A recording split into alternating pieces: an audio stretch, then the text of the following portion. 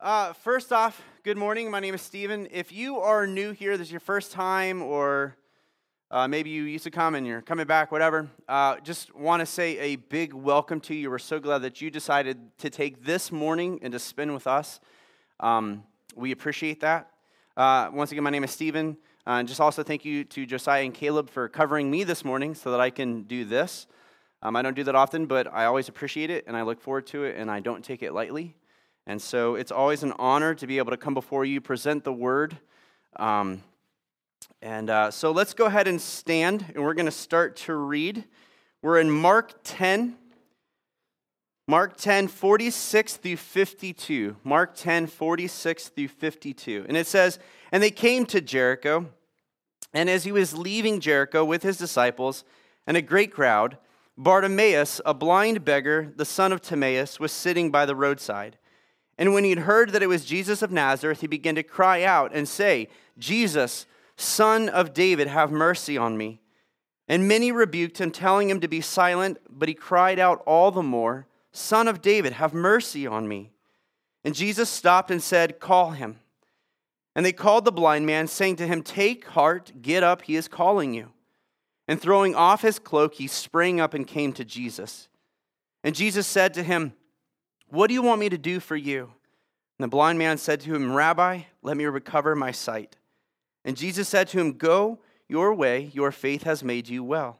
And immediately he recovered his sight and followed him on the way." Let's pray. Father God, we come before you humbly because we need you. We don't do this as a formality, but we do it as life, God. Because we know that without you, we are dead. We are dead in our trespasses. We're dead in our sin, Father God. And so we ask that, God, that you would be glorified in all that we do and say and think today, Lord. Not just here, but the rest of our day, the rest of our week, the rest of our lives, Father God.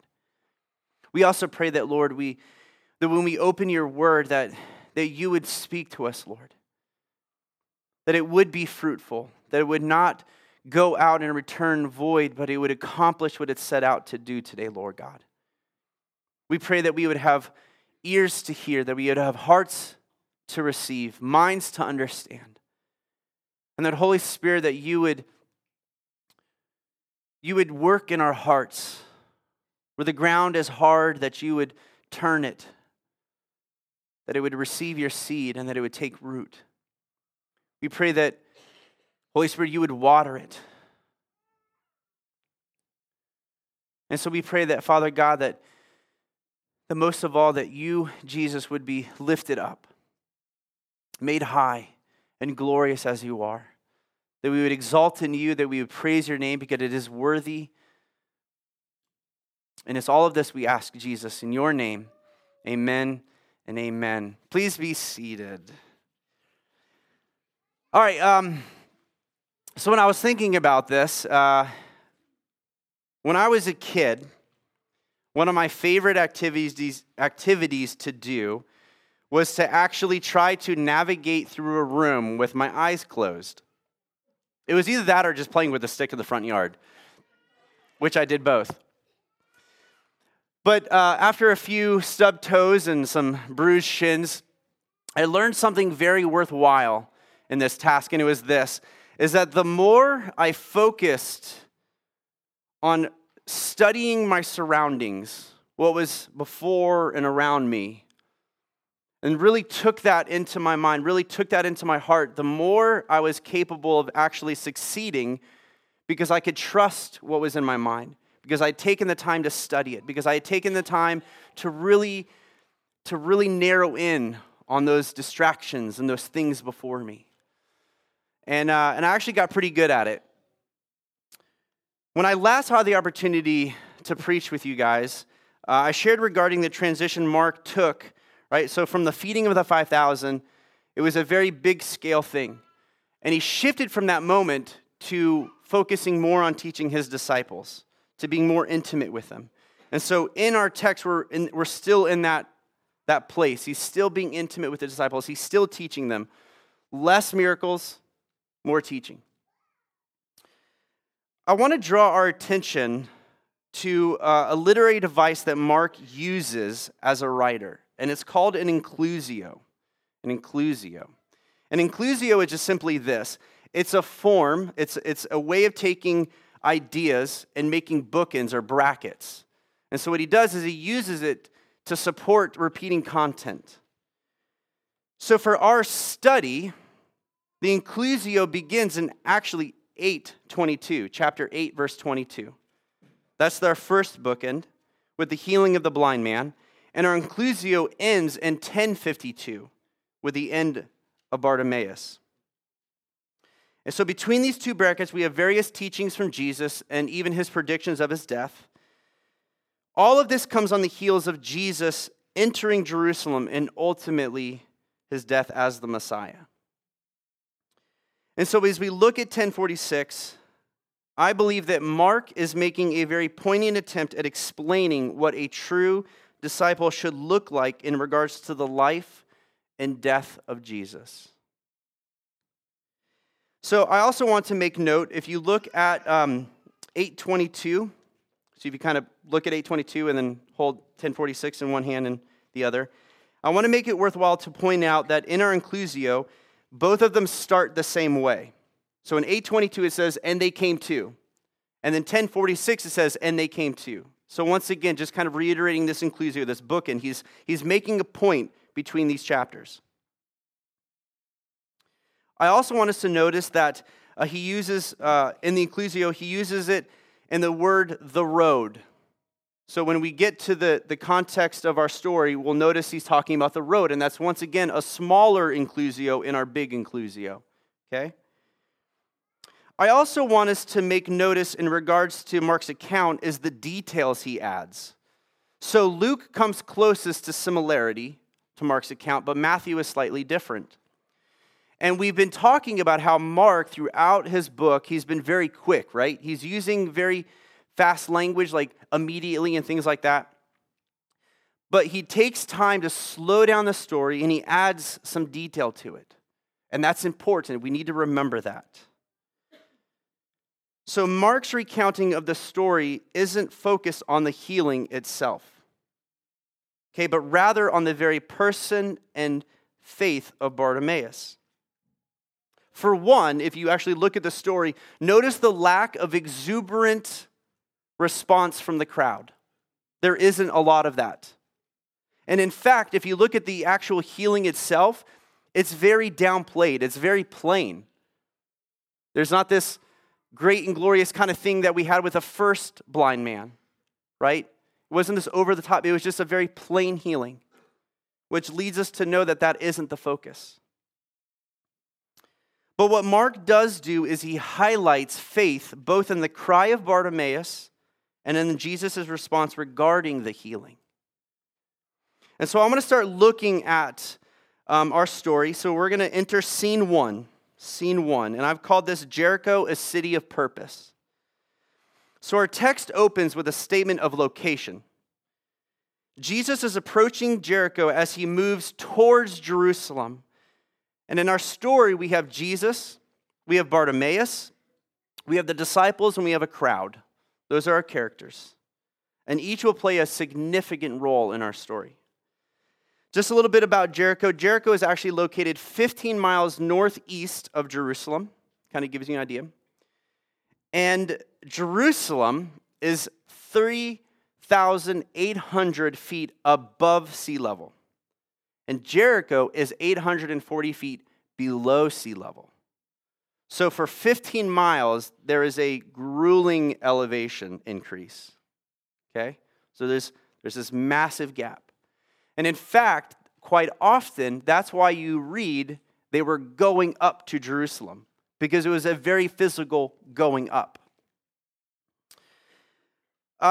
Historically, due to its location and design, Jerusalem is actually a very well-fortified city. One, being on an elevation, but also because of its walls. And I want to come back around to this concept of Jerusalem being very well fortified later, but I strongly believe that it is vitally important that Mark addresses this time Jesus spends in healing Bartimaeus just before entering Jerusalem. Put a little booknote on that. This is important.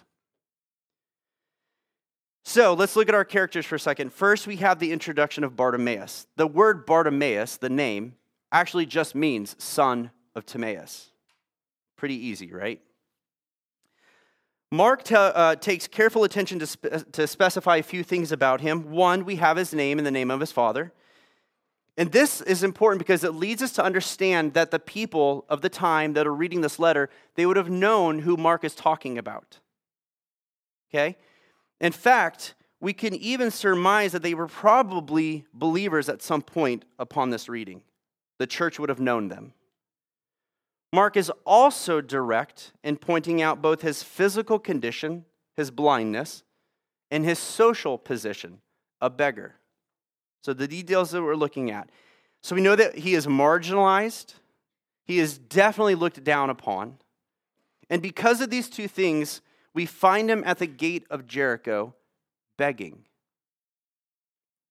Now, this is just before the Passover feast.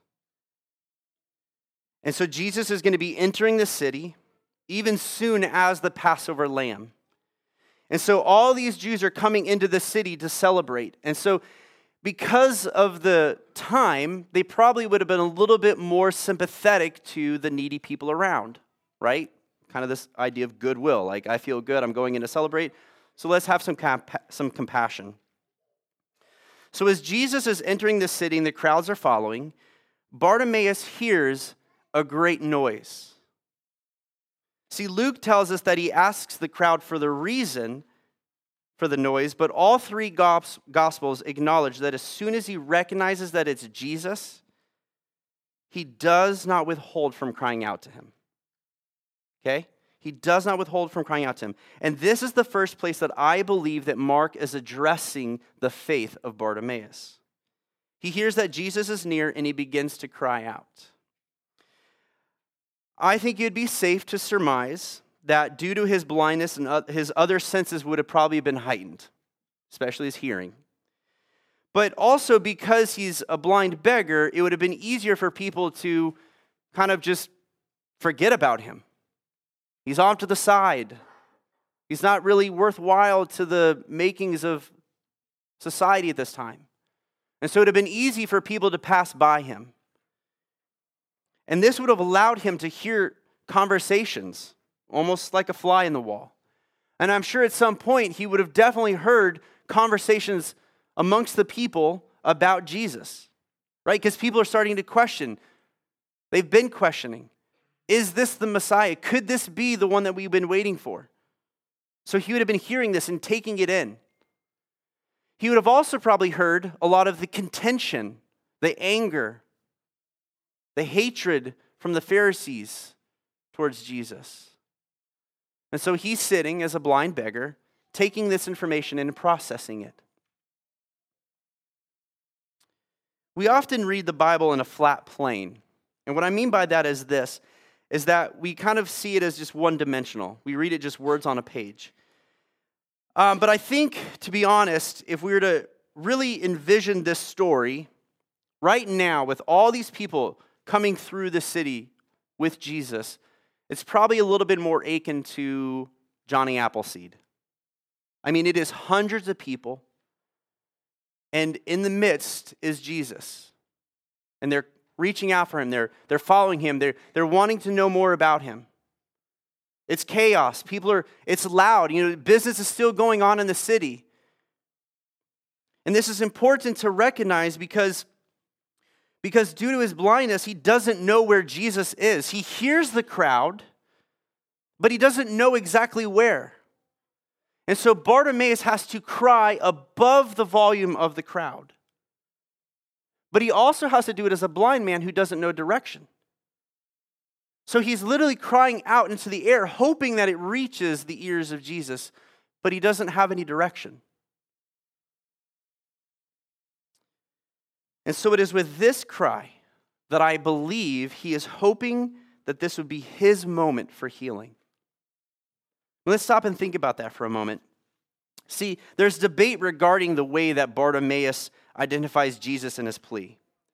Okay, there are many believe that he hasn't any faith at this point, that he's only crying out to Jesus because he recognizes Jesus as a servant of God, not necessarily as the Messiah. So that's the debate. Is he the Messiah? Is he not the Messiah? Is Bartimaeus recognizing Jesus as the Messiah, or is he not? I personally don't believe that, and I want to argue why next. So we have Nazareth, a man from a town of ill repute. It's our next scene. First, Jesus is identified as a Nazarene, right? So he asks the crowd, who is that? And they respond to him, Jesus of Nazareth. Now, Nazareth was a small town that really seemed to have not a great reputation. To be associated with Nazareth was quite often a very negative one. So the first thing we know about the city is that, one, it's not even mentioned in the Old Testament. In fact, the first time we hear about Nazareth is in Matthew 2:23, right? In the prophetic about Jesus coming, the Messiah coming, right? And he'd be called a Nazarene. But what's interesting about that is that when you start reading up on this idea of Nazareth, people smarter than me have pointed out that when it mentions prophets, it's in the plural, designating that it's not referring to a very specific reference. So that's why we don't have the prophecy of Jesus being from Nazareth in the Old Testament, because there isn't a specific one. But throughout the life of Jesus, okay, he's often referred to as being from Nazareth or a Nazarene. Because one, it had identified him from other Jesuses. Believe it or not, the name Jesus was actually a very common name at this time. And so it identified him, this Jesus. But also through earlier prophecies in Scripture, we know Jesus would be despised and rejected. In John 1:46, right, we have Philip talking to Nathanael about Jesus of Nazareth. And Nathanael's response is very telling when he says, "Can anything good come from Nazareth?" So we're already beginning to see this disdain for Nazareth. And I often wonder if this has something to do with Jesus' rejection. In Acts 2:45, we see a very clear understanding of the attitudes regarding Paul and the fellow believers. Right, so during a conversation between the leaders of the Jews and the governor Felix, we learn that they viewed Paul as a plague, as one who stirs up the Jews, and as a ringleader of the Nazarenes. Obviously, this is a very derogatory statement. So my point is this: upon hearing of whom it was, Bartimaeus does not withhold in identifying with Jesus, a Nazarene.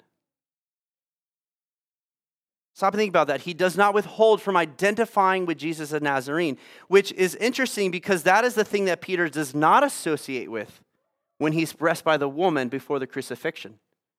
Right? Surely you were with him, the Nazarene, and he says, "I don't know that man."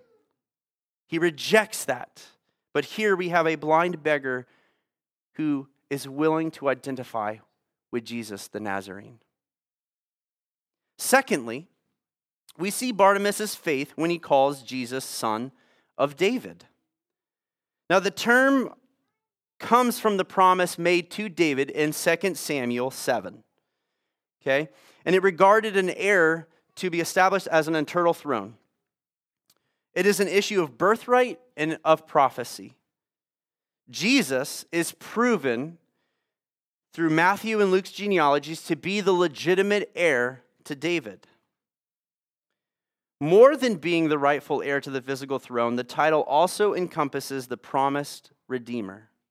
So it's not just a physical king on a throne, but it's also the Redeemer, the promised Redeemer. So son of David is a pretty loaded term.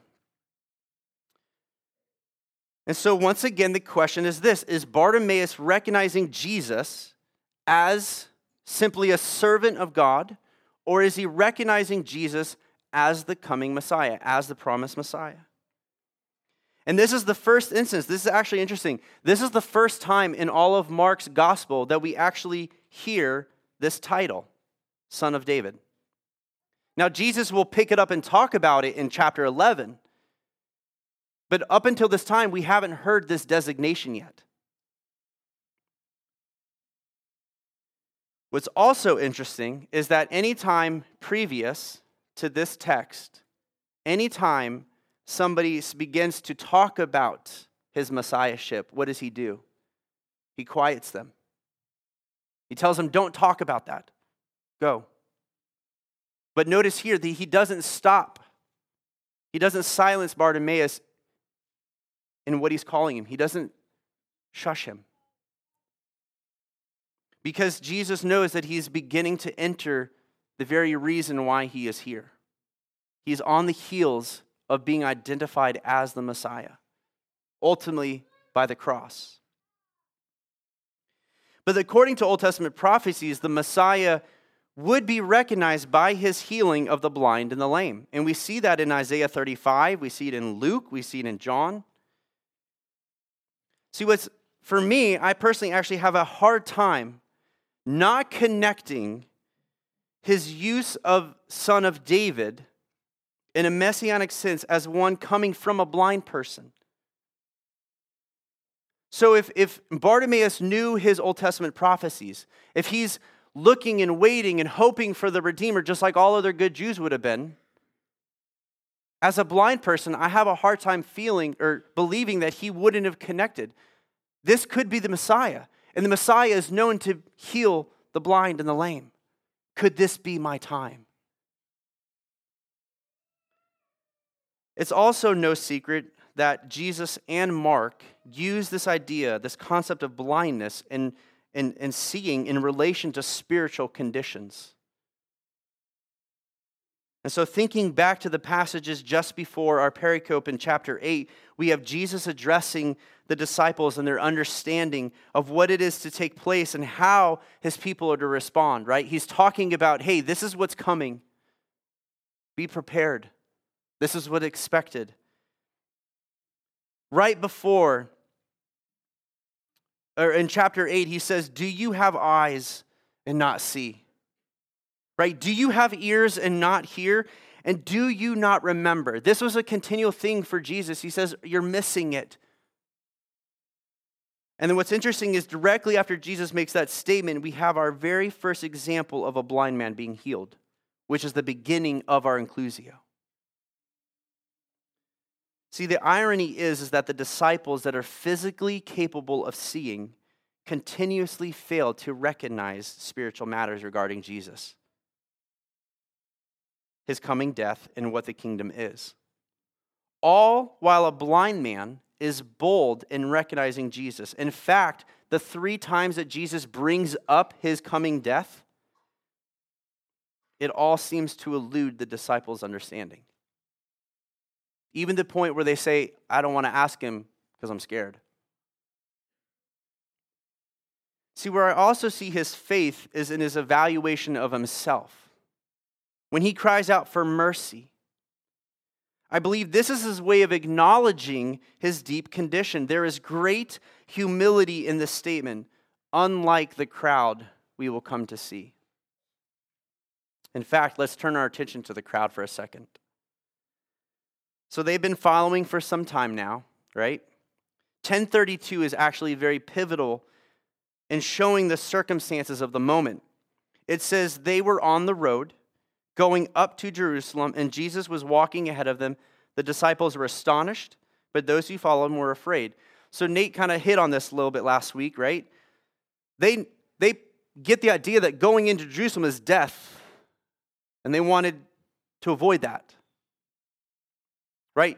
The disciples wanted the glory of the kingship, not the pain of it. Right? And so they're trying to avoid all that. And yet somehow in all of this, a blind man sitting on the side of the road is perceiving that the Messiah would have to suffer in a way. See, this is important because this is the very last leg of Jesus' journey. He is focused and intent on seeing through what he has begun. Ideas of the Messiah would have been mixed during this time, but the idea that Jesus would go to die was definitely not one of them. Listen, church, do not let this one truth pass you by. That Jesus goes before us. Regardless of what our circumstances is, regardless of what we might be facing or how difficult the path ahead looks, Jesus goes before us. He goes with courage, he goes with determination, and he goes with victory. And so what I want you to understand is this, is that follow him and do it closely because he is a great leader. And so turning back to Bartimaeus, we see him crying out over the crowd. And it's interesting because it says that they rebuke him. They rebuke him. They tell him to be silent. Rebuke here means a disapproval. Okay, there's two different words for rebuke, and there's one that actually leads to guilt and to conviction. This one isn't that one. This one is to place honor upon something or someone, and then to find fault somewhere else. So it's in a sense of using a measuring rod, okay? So really what's happening is this, is that the people are giving a very emphatic, shh, you aren't worthy, okay? See, the crowd is seeking after Jesus. They're following him, they're pursuing him, and they're placing a measure of honor upon Jesus, but they're finding Bartimaeus dishonorable in comparison. They are judging his worth, they are weighing his position in society, and they are observing his physical attributes, and they are finding him not to be worth Jesus' time.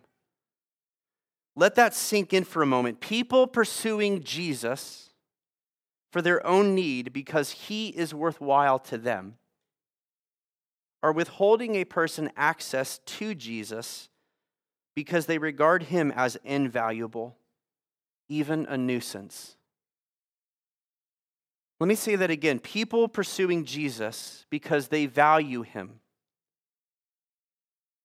are keeping somebody away from Jesus because they're disvaluing them, because they are not measuring up in their eyes. I shouldn't have to preach this, but the truth is that we can do that, church, can't we?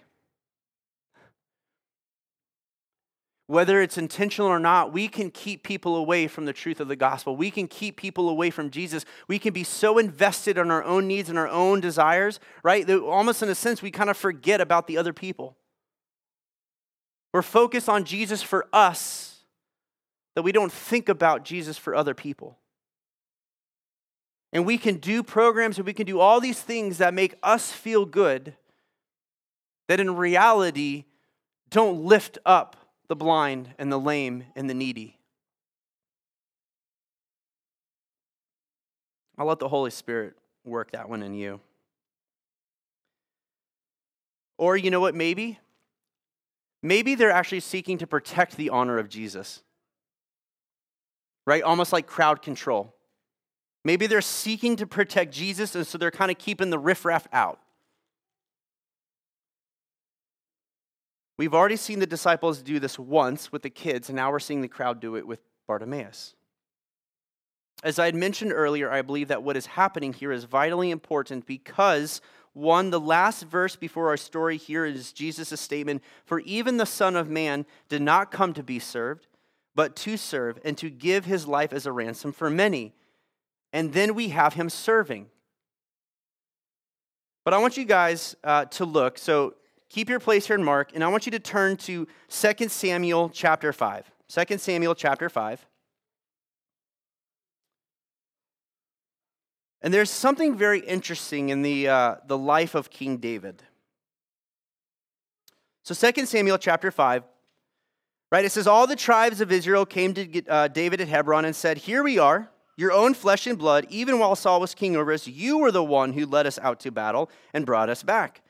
The Lord also said to you, you will shepherd my people Israel, and you will be ruler over Israel." So all the elders of Israel came to the king in Hebron. King David made a covenant with them at Hebron in the Lord's presence, and they anointed King David over Israel. And he reigned for 30 years. David was 30 years old when he began his reign and reigned 40 years. Jump down to verse 6. The king and his men marched to Jerusalem against the Jebusites who inhabited the land. The Jebusites said to David, "You will never get in here.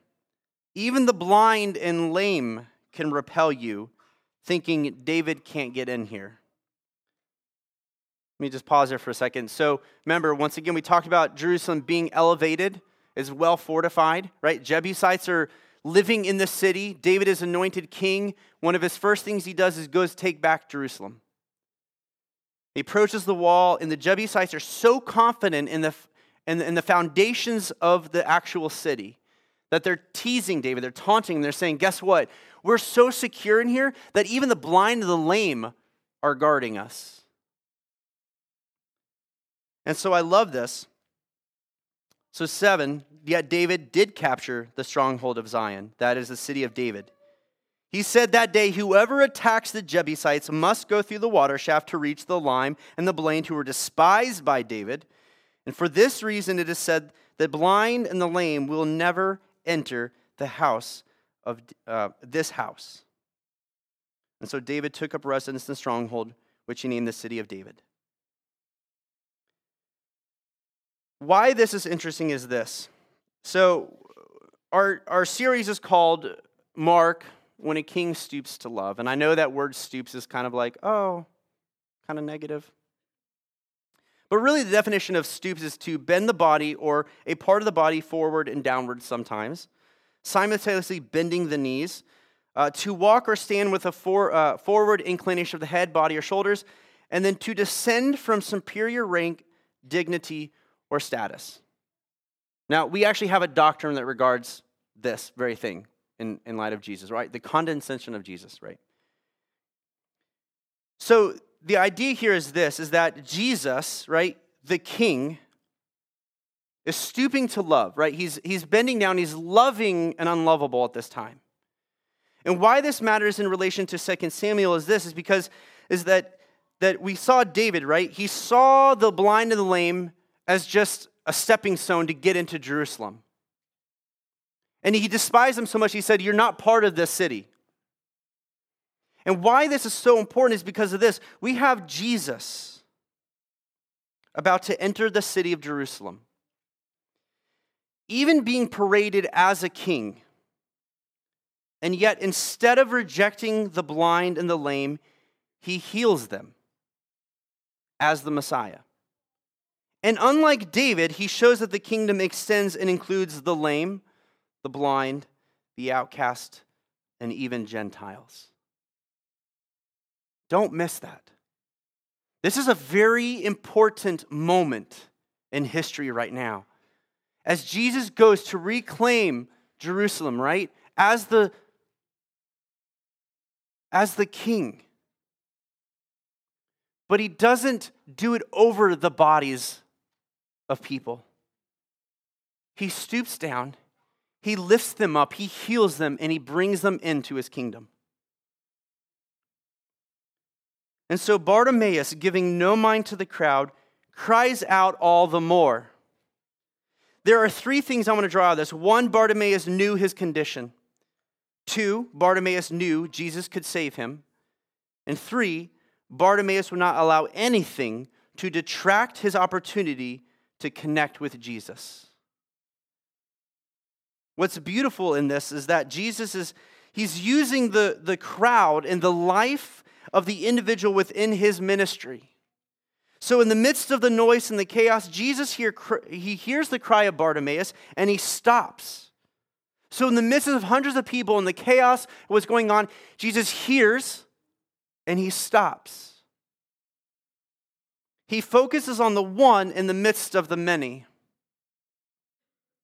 This reminds me of the psalmist's confidence when he says, but as for me, the nearness of God is my good. And in James 4:8, it says, to draw near to God and he will draw near to you. It's about this proximity, moving close to God.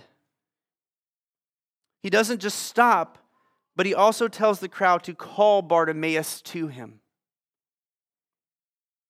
Don't let that escape your attention. Jesus uses the crowd that was just willing to keep someone away as an active agent in his ministry.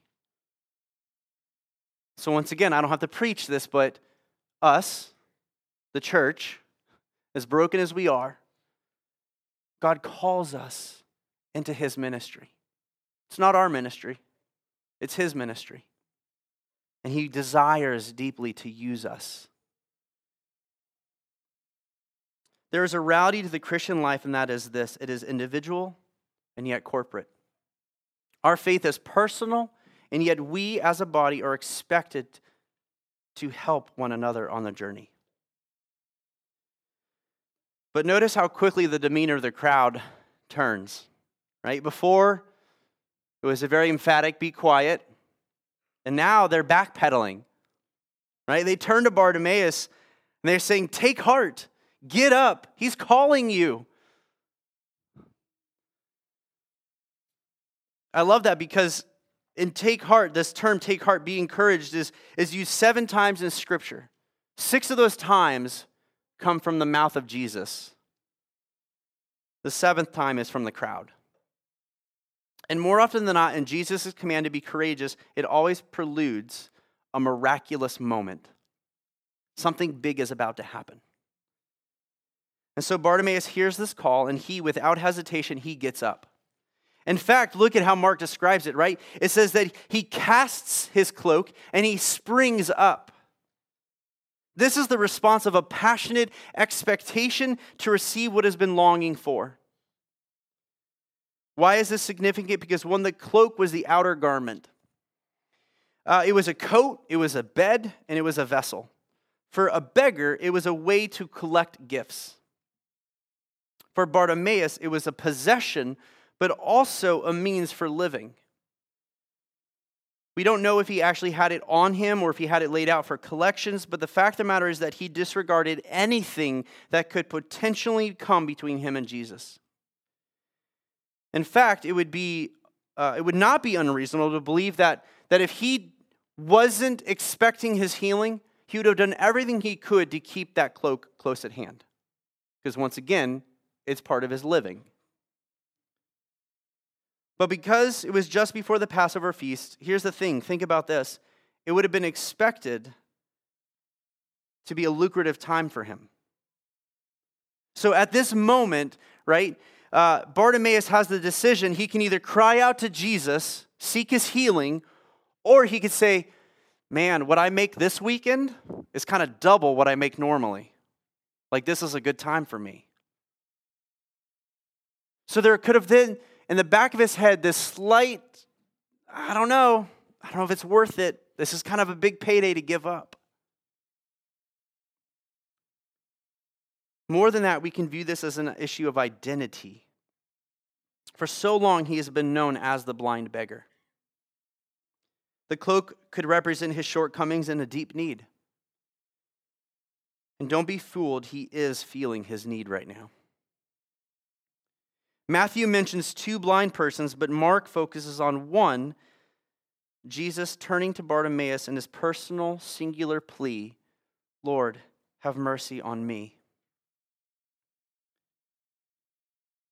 And so we approach our next verse in 51. And this is an opportunity for faith.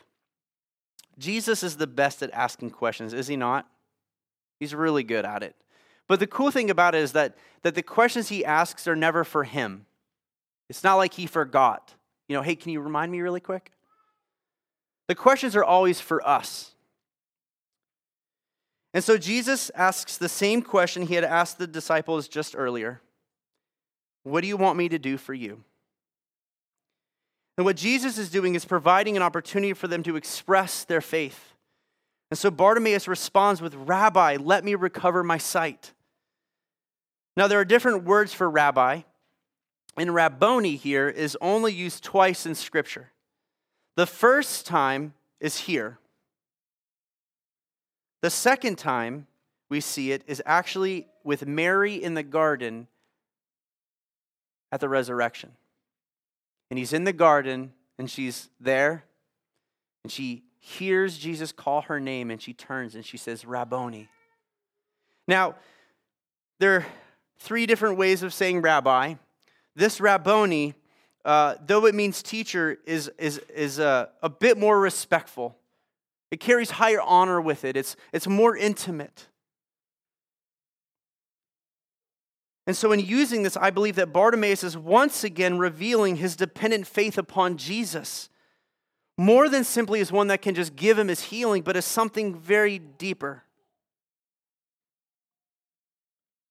More than that, I believe he is identifying himself as a follower, as a disciple. He's putting himself under the leadership of Jesus. And so Jesus responds with a simple, "Go your way, your faith has made you well." Man, you would expect a far different response, right? I don't know, like we've talked, like previous miracles had this kind of like hoopla and uproar, and all Jesus says is, hey, go your way, your faith has made you well. Okay. So let's talk about this word faith for a moment.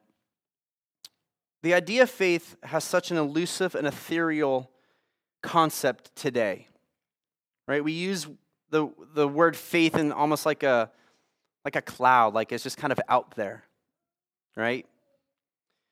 But here in Scripture, the term means conviction, it means persuasion, it means reliance or trust. Faith is concrete in the sense that it is founded on a belief that is convincing and effective. See, I determined to sit in a chair because I observe and conclude that they are capable of supporting weight. So my faith is placed within the strength and security of the chair and its ability to sustain me. So we have been seeing glimpses of Bartimaeus' faith throughout this story, and Jesus isn't saying that his faith was the power that caused his healing, but rather that it was the instrument in which it was apparent. That is why it is important that when we present the gospel message, it is clearly defined that so when a person places their faith in, is capable of supporting it, of carrying it. See, there are people that push back and they say, yeah, you know what? Well, when was he actually saved in the story? Was it when Jesus finally announced, hey, your faith has saved you? Is that the point? See, I believe that there is so much happening behind the scenes in the life of a person, in the heart, in the mind, in the soul, that our finite minds can't comprehend.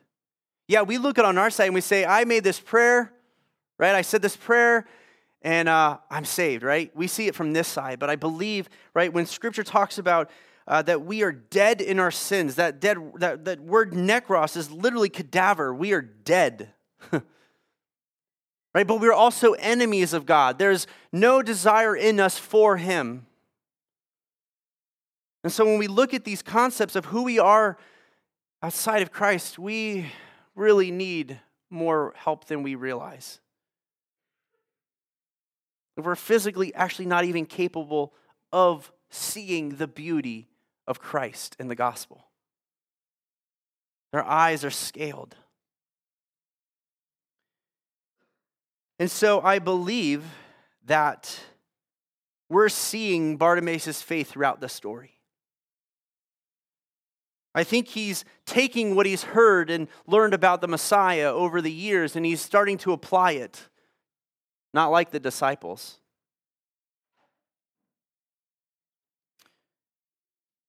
We can talk about salvation in a few different ways. So we can talk about salvation as I am saved, past tense.